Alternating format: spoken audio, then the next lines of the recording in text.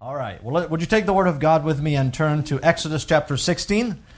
And we're going to stand for the reading of God's Word in just a moment. But before we do so, let me deal with a few preliminaries here. As we come to Exodus chapter 16, we spend some time talking about, looking at an emphasis on the manna itself. And as we look at the other references, this is the first time that the manna was given to the children of Israel, and this would remain with the children of Israel for the next 40 years until they cross into the Promised Land.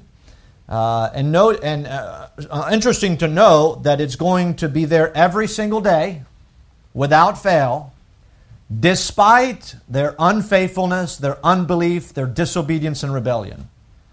And that's just the kind of God that we serve. That He is good to us, even at times though we may be unfaithful. God is gracious. And we've seen that, I think, since the beginning of the book of Exodus, and we continue now in chapter 16.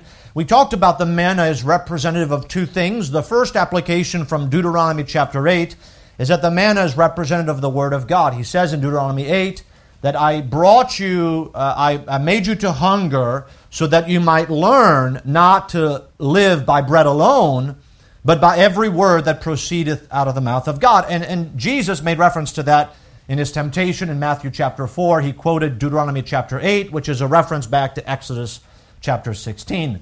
But more importantly, as we studied John chapter 6, we know that the manna is also representative of Jesus Christ, who describes Himself in John 6 as the true manna from heaven.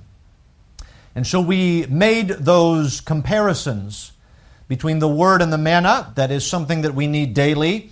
And then we also made the comparison between the manna and Jesus Christ, who is not a manna that brings temporary refreshment, but He brings about eternal refreshment, eternal life. And that's what John 6 is all about. Now, after focusing on the Lord and on the Word, we're going to look at the negative aspect of this chapter, and that is the murmurers. And so we spend a lot of time focused on the Lord, and perhaps it's best that we start with the Lord and that we end with man, that we end with us. And let's look at the murmurers. So what I'd like to do here in Exodus chapter 16 is jump around, because we've already read the chapter a number of times, but jump around through verses where we find what the children of Israel were dealing with in their lives. So notice with me Exodus 16. Let's stand together. We'll begin reading in verse 1 and look at a few verses this evening. So Exodus chapter 16. And we stand out of reverence for God and His Word. So verse 1 says, And they took their journey from Elim, and all the congregation of the children of Israel came unto the wilderness of Sin, which is between Elim and Sinai, on the 15th day of the second month after their departing out of the land of Egypt. And the whole congregation of the children of Israel murmured against Moses and Aaron in the wilderness. And the children of Israel said unto them, Would to God we had died by the hand of the Lord in the land of Egypt, when we sat by the flesh pots, and when we did eat bread to the full, for ye have brought us forth into the wilderness to kill this whole assembly with hunger. Go down with me to verse 8. And Moses said, This shall be when the Lord shall give you in the evening flesh to eat, and in the morning bread to the full, that the Lord heareth your murmurings which ye murmur against Him. And what are we? Your murmurings are not against us, but against the Lord. Notice verse 19. And Moses said, Let no man... Now, this is after God gives Moses the instruction as to what they're going to do with the manna, how they're going to collect it, how often they're going to collect it, where it's going to be, all those details, what it's going to look like, so on. Verse 19. And Moses said, Let no man leave of it till the morning. Notwithstanding, they hearkened not unto Moses, but some of them left of it until the morning, and it bred worms and stank. And Moses was wroth with them. Have you ever left food too long in the refrigerator? And the whole refrigerator sink, that's what we're talking about right there. It was left too long. Verse 21, and they gathered it every morning, every man according to his eating, and when the sun waxed hot, it melted. And it came to pass that on the 6th day they gathered twice as much bread, 2 omers for one man. And all the rulers of the congregation came and told Moses. And he said unto them, This is that which the Lord hath said. Tomorrow is the rest of the holy Sabbath unto the Lord. Bake that which ye will bake today, and seethe that ye will seethe, and that which remaineth over lay up for you to be kept until the morning. And they laid it up till the morning, as Moses bade, and it did not stink, neither was there any worm therein. And Moses said, Eat that today, for today is the Sabbath unto the Lord. Today ye shall not find it in the field. 6 days ye shall gather it, but on the 7th day, which is the Sabbath, in it there shall be none. And it came to pass that there went out some of the people on the 7th day for to gather, and they found none. And the Lord said unto Moses, How long refuse ye to keep my commandments and my laws? See, for that the Lord hath given you the Sabbath, therefore he giveth you on the 6th day the bread of 2 days. Abide ye every man in his place, let no man go out of his place on the 7th day. So the people rested on the 7th day. And go down with me to verse 35. And the children of Israel did eat manna 40 years. Now understand, this is every single day, every morning, every night. Manna in the morning, quails in the evening, every day for 40 years. Until they came to a land inhabited. They did eat manna until they came into the borders of the land of Canaan. Based upon the references in verse 20 and verse 27, I would like to preach this evening on this subject. God deals with the discontent and the disobedient. God deals with the discontent and the disobedient. Let's pray. Father, we thank you this evening. Lord, help us to see ourselves in your word. We know that the book of James tells us that we should be doers of the word, not hearers only, deceiving ourselves. But Lord, as we behold ourselves in your word, which is a mirror of ourselves, may we examine ourselves as we are commanded often to do in the Scriptures. Help us to say what the psalmist says, Lord, see if there be any wicked way in me. And Lord, help us to identify those things that we may deal with them. Help us not to look on the children of Israel with amazement as to how could this be, but to see that this is a pattern of human behavior. And so we pray that you'd give us understanding, help us to respond correctly to what we learned this evening. In Jesus' name we pray. Amen. Thank you. You may be seated. I'm going to go straight to the point here as we've already laid out the case for the manna. We're going to look at the children of Israel specifically, and there are really two ways by which we can identify the children of Israel in our text.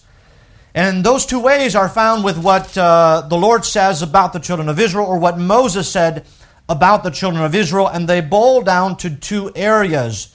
The first is that they are identified by their discontentment.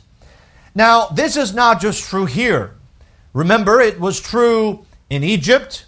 It was true at the Red Sea. It was true at the waters of Marah. And now it is true here when there is no food that they murmur against Moses and against Aaron, and they murmur against the Lord. They are complaining. They are murmuring. They are frustrated. They are discontent with their present situation. We know that they are discontent with their present situation because the impulse every time is for them to look back and to say, we had it better in Egypt. They wished for a better situation. Therefore, they are discontented with their present condition. And so they are identified first by their discontentment. But the second way we identify the children of Israel is by their disobedience. Verse 20 says, Notwithstanding, they hearkened not unto Moses. Now, the idea of them hearkening to Moses is because God told Moses to tell the children of Israel to do certain things, and they did not do what Moses said, which in turn means that they did not do what God said. And then in verse 28, and the Lord said unto Moses, how long refuse ye to keep my commandments and my laws? And so there's two ways we can identify the children of Israel in this chapter, and that is discontentment and disobedience. By the way, that's a good way to identify all of mankind. We often find ourselves either to be in discontentment or in disobedience. Now, I'm not going to ask for a raise of hands here, but if I was to ask, have you ever been in a disposition of murmuring? Have you ever been discontented? I believe all hands would go up. If we would ask here, how many of you have ever been disobedient to the Lord? I think that all of our hands would go up as well. And so what I would like to do here is this is not anything new, but I do think that we can identify some things in this chapter that might help us so that we might gain an understanding as to how can we identify when we are discontented so that we might deal with it. You see, one of the great failures of humanity is a failure to identify when we are wrong. We just can't see it. The tendency in the Sermon on the Mount when Jesus Christ, by the way, He commanded us to judge righteous judgment. But you remember what Jesus says to His disciples. With what measure ye meet someone, ye judge someone, it shall be measured to you again. And the idea is that we are very quick to judge others to a standard that we are not willing to hold ourselves to. We see the failures in other people more quickly than we see the failures in our own lives.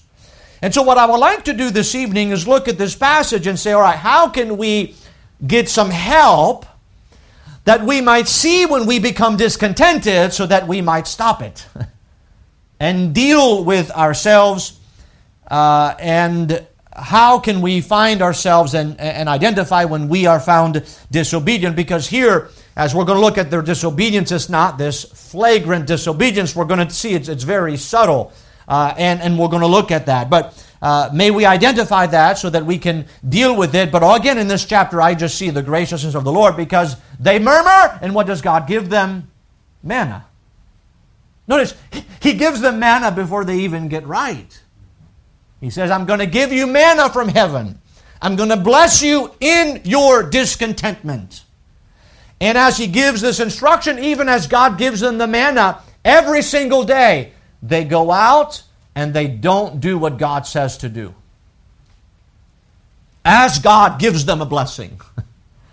And so that's much like human nature. So let's see if we could get some help this evening from Exodus chapter 16. First of all, let's consider their discontentment. There'll be two main points that I'll expound, the discontentment and the disobedience. Let's look first at the discontentment. Now, I use the word discontentment because the word we find in our text is that they were murmuring.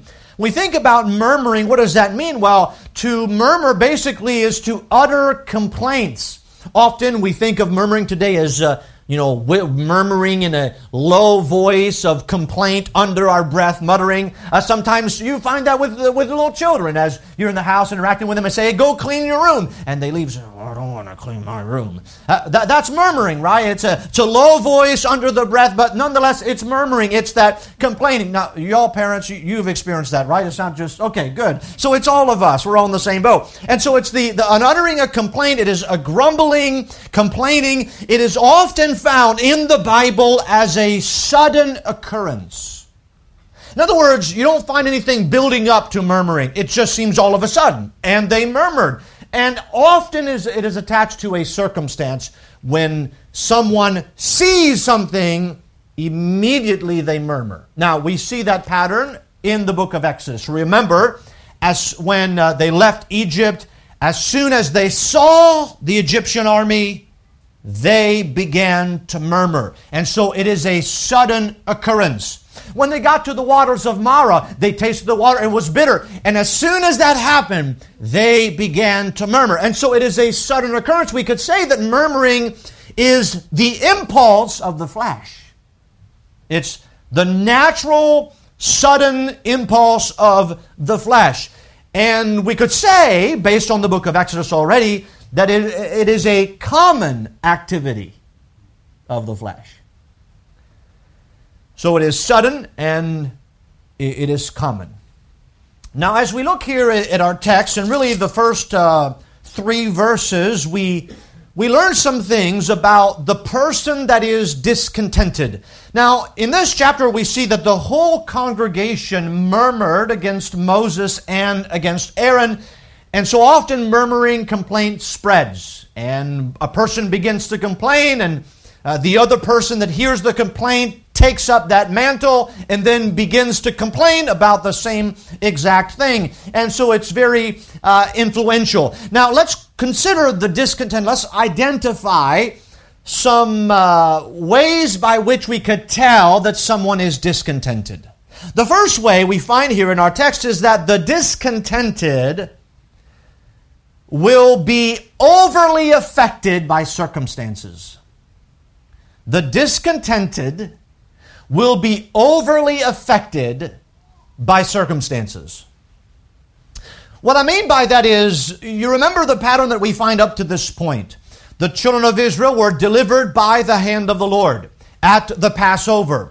Pharaoh says, you need to leave, and they leave. And they, through after the 10 plagues, this is great deliverance from God. But as soon as they come to the Red Sea, they see the chariots of Pharaoh behind them. And as soon as they see that, they are overly affected by their circumstances. God had already defeated the Egyptians by the 10 plagues. He had humbled them. Remember, they had left Egypt with all their riches and the gold and the silver and all those things. But now all of a sudden, they are overly affected by their circumstances. In other words, let me put it this way. It's the end of the world after all that God brought them through. Then God opens the Red Sea. They walk on dry ground. And then as they were thirsting, God brings them to the waters of Marah, which means bitter waters. And they go there, and notice they drank the water, and it's bitter. And they spit out this water because it could not be consumed. And so they began to be overly affected by their circumstances. And what I mean by overly, there's always an overreaction to the circumstances. Moses, did you bring us out here to die? Is that why you did all this, Moses?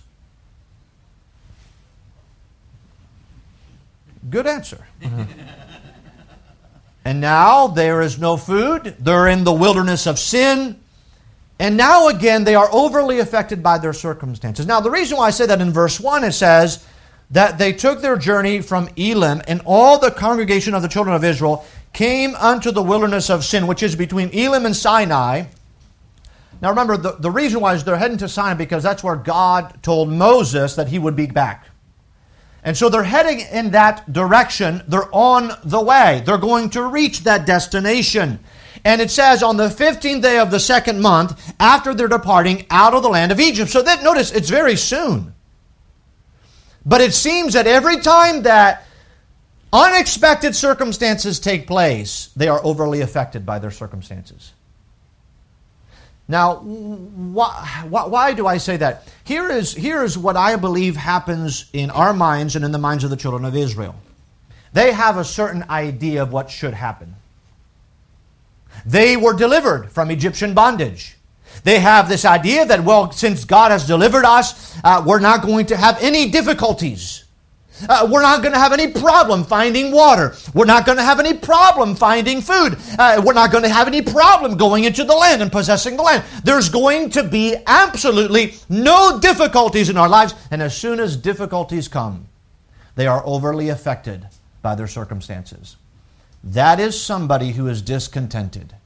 Someone who is always overly affected by circumstances. You see, we also have plans. You know, we have plans. We laid out a calendar for the year, and we have plans for the year. Guess what? Sometimes things don't work out. And sometimes things really don't go the direction that we want them to go, or that we think that they ought to go, or that we think in our minds that a righteous God would not take us through such circumstances. And so the discontented is overly affected by circumstances. Secondly, the discontented, what we find in our text, will seek out someone to blame or become highly critical of others. Notice verse 2. And the whole congregation of the children of Israel murmured against Moses and Aaron in the wilderness. Now here is what we learn. The pattern of the children of Israel is murmuring, murmuring, murmuring, murmuring when anything doesn't go their way. When something is unexpected, doesn't go according to their plan, they become affected, highly, overly affected by those circumstances. And the first thing that they try to do is they don't deal with themselves and say, how am I in such a state? How can I get so discontented? They look out for somebody to blame or to be highly critical of. That's what the discontented will often do. He does not see his problem in his discontentment. He has to find somebody to blame or to be critical of. And isn't it interesting that every time they have to blame Moses, Moses, why did you bring us here? So they blame Moses. Now we know that it was they were led by a pillar of cloud by day and a pillar of fire by night, and so ultimately it was God leading them, but they followed the direction of Moses, who followed the direction of God. And the point is they have to find somebody to blame except themselves. You see, when someone is discontented, they don't see the problem of discontentment. They have to blame or be critical of somebody else. And so here, as they often do, they murmur, notice, so they complain, they grumble. It is a sudden activity of the flesh against Moses and Aaron in the wilderness. So the discontented is overly affected by circumstances. He will seek out someone to blame or become highly critical of others. But the third thing we find with the discontented is that the discontented will have a corrupt or a grossly altered memory. Let me say that again. The discontented will have a corrupt or a grossly altered memory. Notice with me verse 3. And the children of Israel said unto them, would to God we had died by the hand of the Lord. Now I mentioned this 2 messages ago when I talked about the manna. You understand what they're saying here? Would to God we had died by the hand of the Lord in the land of Egypt. There's only one time where God applied his hand of judgment. That was what? At the Passover. So what they're saying in effect is, would to God we had died at the hand of God at the Passover. These were the same people that had put blood on the doorpost. And they said, would to God that the angel had slain us in our homes that night. Well, certainly no serious-minded person, after knowing what happened to all the other Egyptians, would say something like that. He goes on to say, when we sat by the flesh pots, and when we did eat bread to the full, for ye have brought us forth into this wilderness to kill the whole assembly with hunger. Now, notice what they said. When we sat by the flesh pots, and when we did eat bread to the full. Now, do they not remember Egypt? We could go back to chapter 1 and chapter 2. We hear the groaning by reason of their taskmasters. They cried out to God, and God had respect unto their groaning. And so understand what happens here with those people who are murmuring. They are discontented. The discontented will have a corrupt or a grossly altered memory. They don't remember things accurately. But again, that's what happens to the discontented. Let me put it this way. When you are discontented and you begin to murmur, there will be an inability to think clearly. There will be an inability to think clearly. We're going to see that in the book. Haven't we not seen that? Every time something doesn't go their way, they blame Moses and Aaron. They find somebody to blame, and then they overly exaggerate, and it's as if they completely forgot. Their memory somehow has been altered. Something chemically has happened in their mind that for some reason they can't remember accurately. By the way, that is what always happens to somebody who is always driven by emotions. The emotions will overrule a person's ability to reason properly. And so the discontent will have a corrupt or a grossly altered memory. There will be an inability to think clearly. We're not done. There's another mark of the discontent, and that is that the discontented will misjudge the actions of others. If you notice at the end of verse 3, he says this, "For ye," now who they're talking to? Moses and Aaron. "For ye have brought us forth into this wilderness to kill this whole assembly with hunger." That's what you did. We see it now clearly. Remember, the memory has been grossly altered. They cannot think clearly. And so what do? Well, now they make a judgment. They pass judgment on both Moses and Aaron. And what happens is they misjudge the actions of Aaron and Moses. And in their misjudgment, they ascribe something completely unreasonable with regards to Moses and Aaron. You brought us. Remember what they said when they were at the Red Sea? They said to Moses, "Were there no graves in Egypt that you brought us out here to die?" That you can hear the sarcasm. But what is that? A discontented person will always misjudge the actions of others. Now, why does that happen? Because he doesn't see his own discontentment. You see, the one, and that's what what Jesus said, the one who fails to properly apply judgment on himself will always, let me say this again, will always misjudge others. The only way for us to always judge others effectively and righteously is if we judge ourselves righteously. So, the discontented will be overly affected by circumstances. He will seek out someone to blame or be highly critical of others. He will have a corrupt and a grossly altered memory, and there will be an inability to think clearly, and he will misjudge the actions of others. But there's one more thing.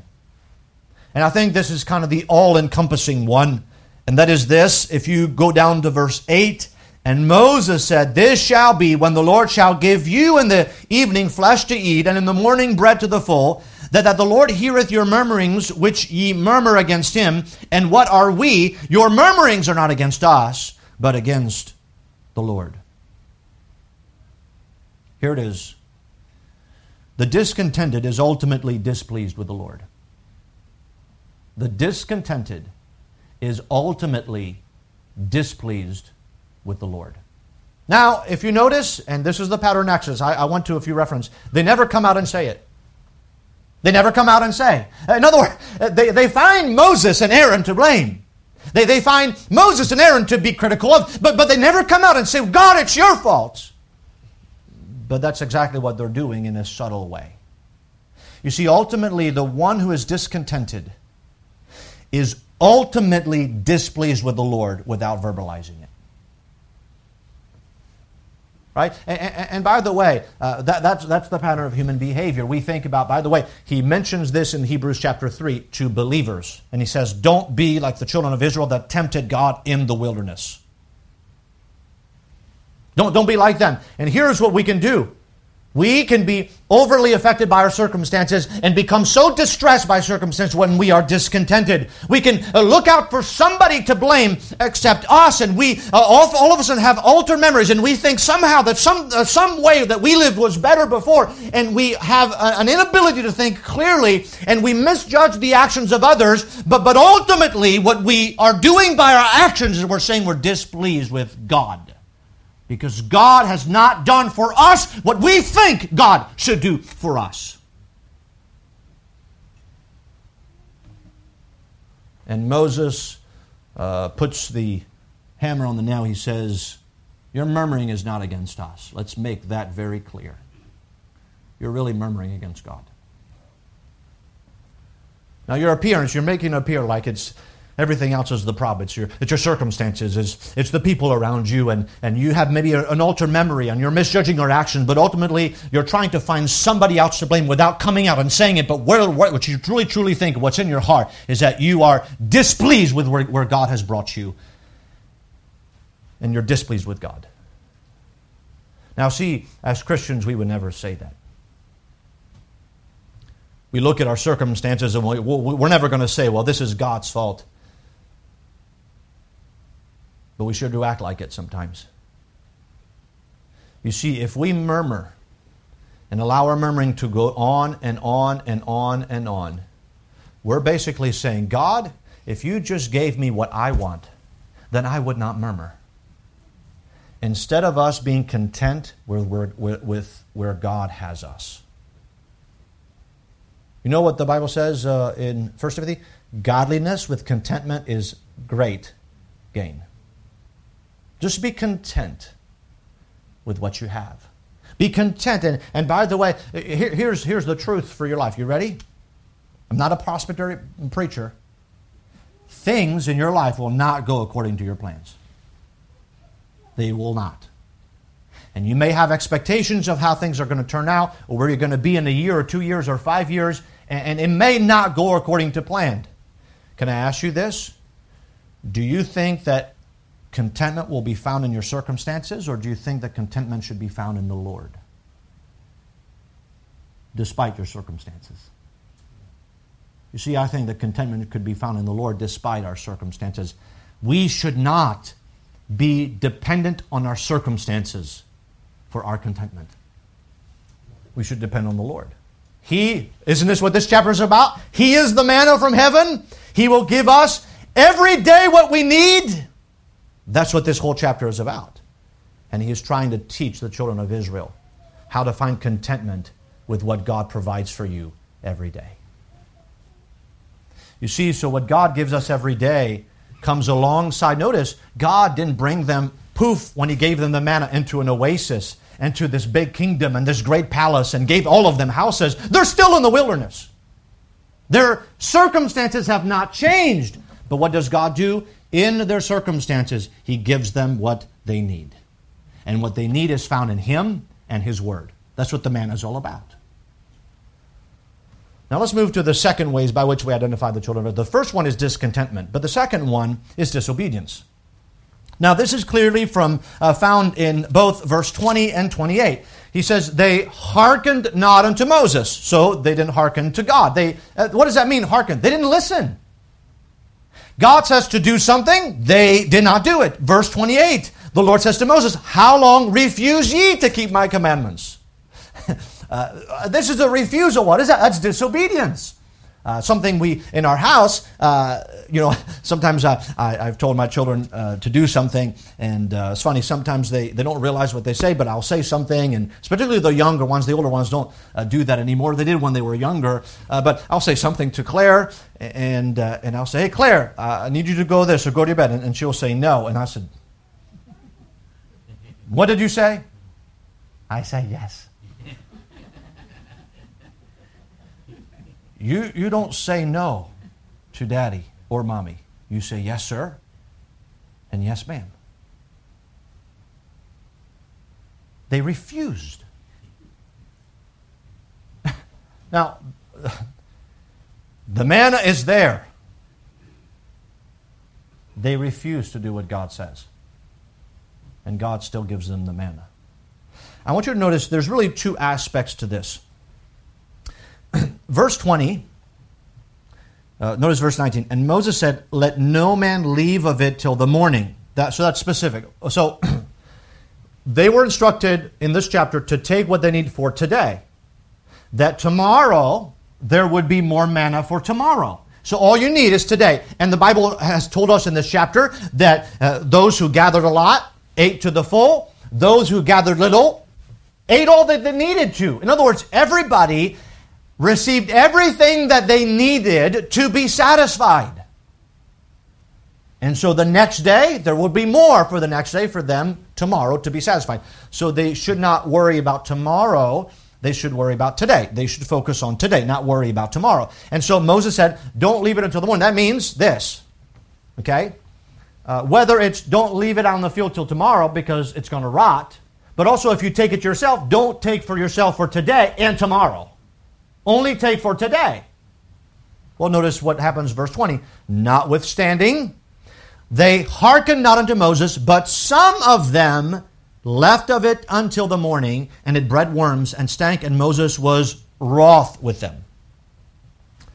So that's clearly disobedience. But I'm wondering here, and so allow me some liberty because the Bible doesn't clearly say here, but how they disobeyed a command of God not to leave it till the morning. That means whether it's don't take for you a portion for today and tomorrow, or don't leave it outside. If it was left outside, it melted. That's what the Bible says. If you took it unto you and to your house for tomorrow when the morning came, it bred worms and it stinketh. That's what the Bible says. So what would push, now I know it's a direct disobedience to take for 2 days, according to what God says. But let me ask you this. Why would they take a portion for today and tomorrow? Maybe they don't believe that God will provide for tomorrow.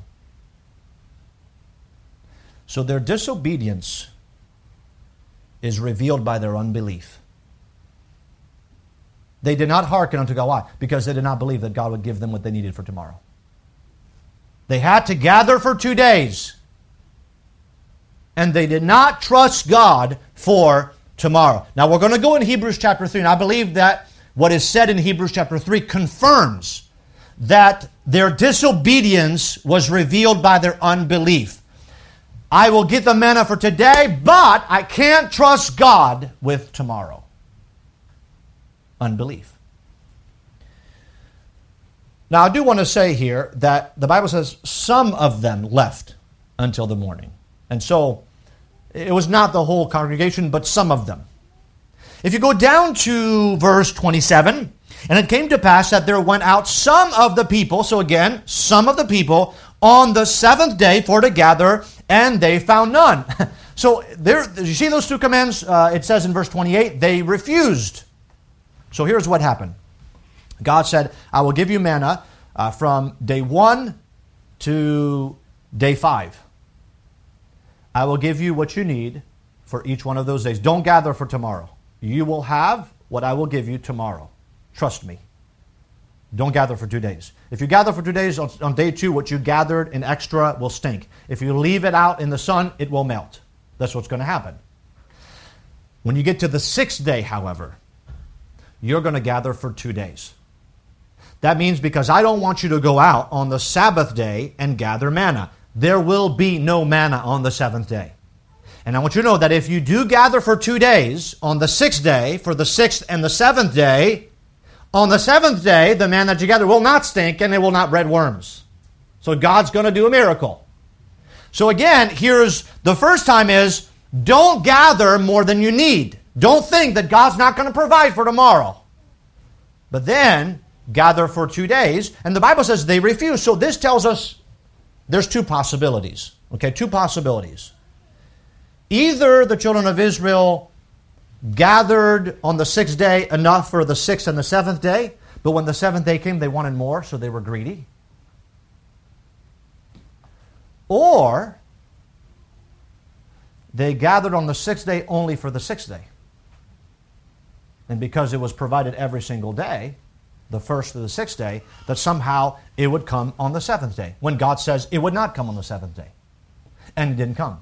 Now, I tend to think that it was their greediness. In other words, they would know as soon as they opened the tent door that there was no manna. It was out in the field. So do you understand? The process that it would take in them would be, I think that to me it's not them walking out and saying, well, where's the manna? I think it's just them opening the tent door and going,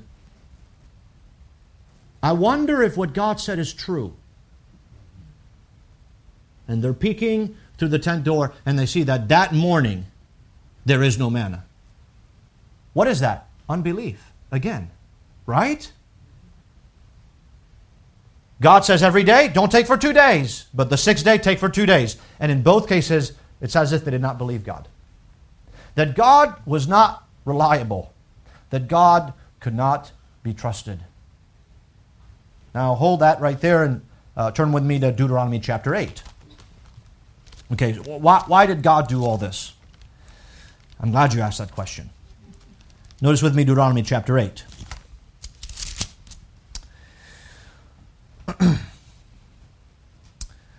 Deuteronomy chapter 8 verse 1. The Bible says, "And all the commandments which I command thee this day shall ye observe to do, that ye may live and multiply and go in and possess the land which the Lord sware unto your fathers. And thou shalt remember all the way which the Lord thy God led thee these 40 years." And so here is what God wants them to remember. I want you to know how I've led you. Now this is very important. What is all this about? It's about a learning experience, that we might know the ways of God. Because God does not work like man does. God is not a man. And so he wants them to know how he led them these 40 years in the wilderness. Notice, here's what God was trying to do among the children of Israel. To humble thee and to prove thee. To know what was in thine heart, whether thou wouldest keep his commandments or no. So see here, God says, you know why I brought you this? I want you to see how it worked, because I wanted to humble you, and I wanted to prove you. Now it's interesting, you go to the book of Hebrews chapter 3, you know what the children did? They tempted and they proved God. That, my friend, is blasphemy. God is the one who proves man. It is not up to man to prove God. God says, I did this to you to prove you, to know what was in thine heart. You see, here it is. God says, you know why I did all this to you? For you. For you. It's important for us to think about it this way. It's not God doing something to them. It's God doing something for them. He was humbling them. Well, they needed that humbling. He was proving them, notice, so that they might know what was in their hearts. So you know what Exodus chapter 6 shows us? When they're murmuring and they're complaining, and God gives them the manna despite their murmuring and their discontentment, God says, all right, here's the instruction for the manna, and they still don't obey. And God says, how long are you going to refuse?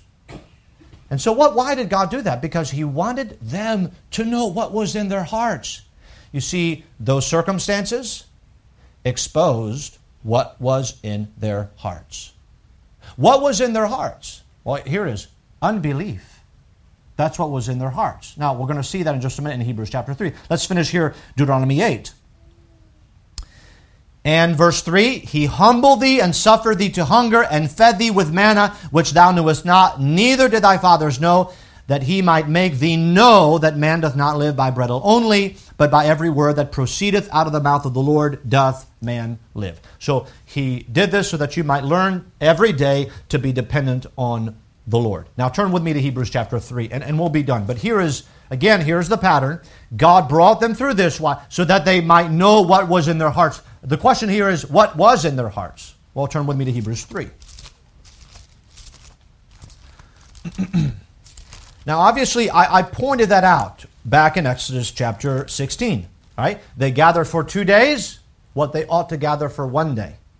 Why? Maybe they didn't believe that God would give them what they needed for tomorrow. When God says on the 6th day, you need to gather for 2 days, and it will not stink on the next day. Well, that's what God had said, and somehow some of them thought, well, I don't know if God can be trusted. So let's go out on the 7th day, when they were supposed to stay in their tents. Now, notice with me Hebrews chapter 3, and notice with me verse 7.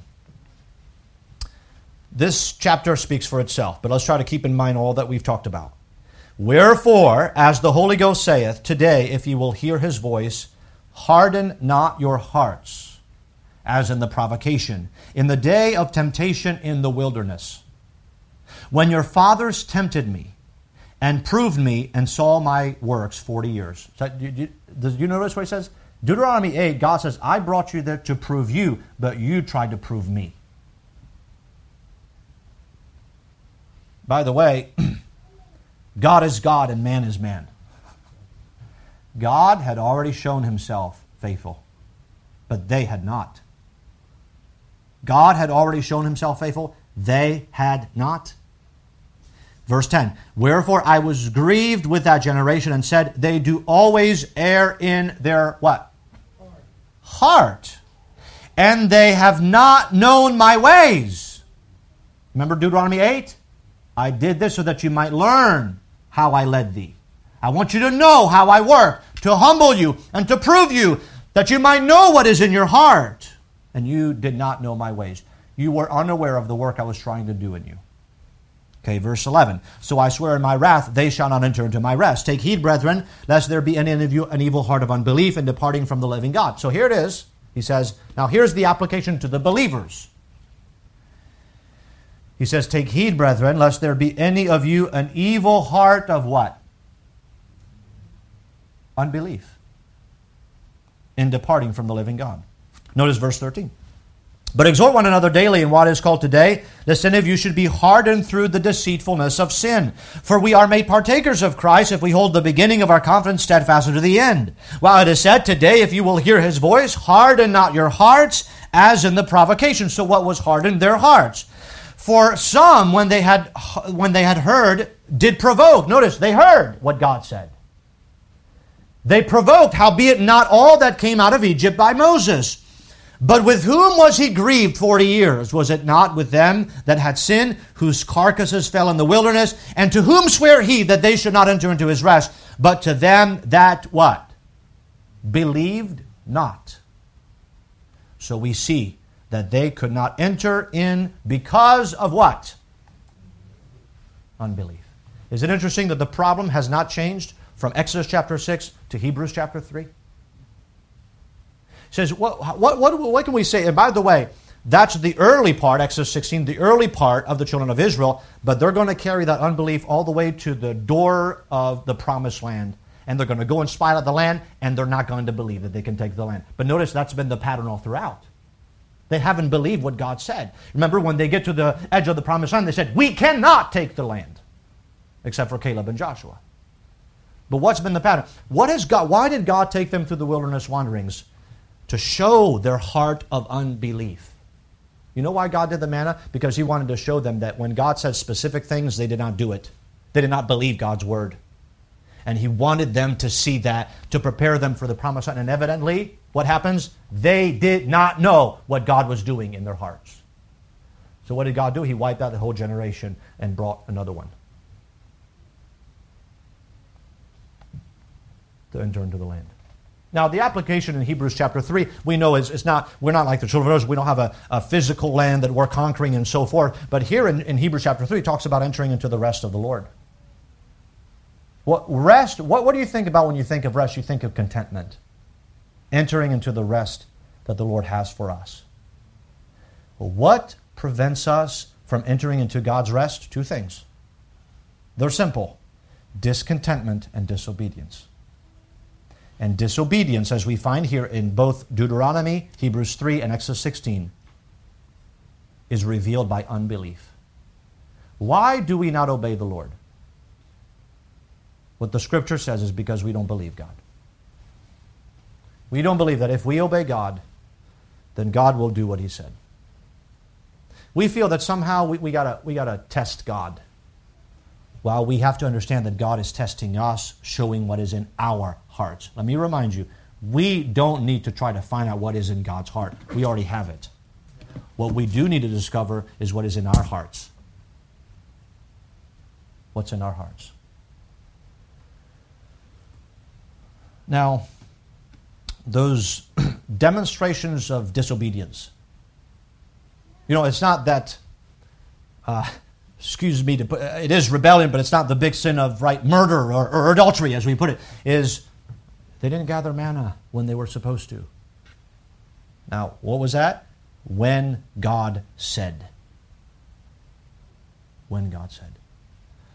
So lest we think that this is like, oh, look at this deep, horrible sin of murder. It's not that. It's just simple disobedience. But can I help you to understand here that it is not the grossest of sin that keeps us from being content.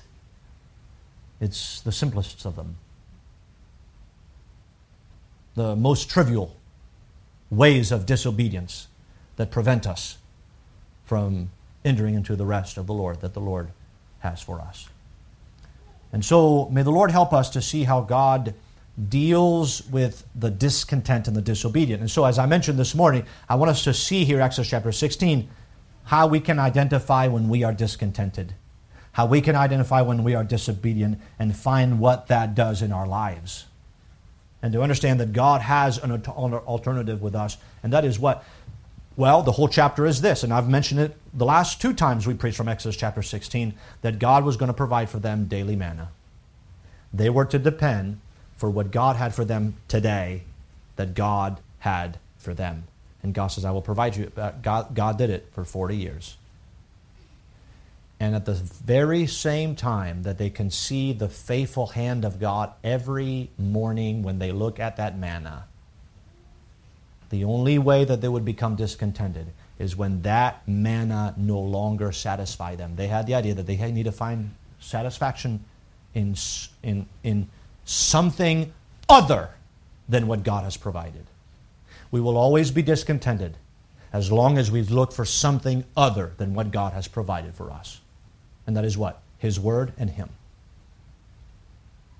He abideth faithful. Even though we are unfaithful, we know He. That's what it says in the book of Hebrews. When we fail, He abides faithful. And so may the Lord help us to identify those things and to leave those things behind so that we can enter into the rest that He has for us. And the rest that we have is found in Christ. It's found in His Word.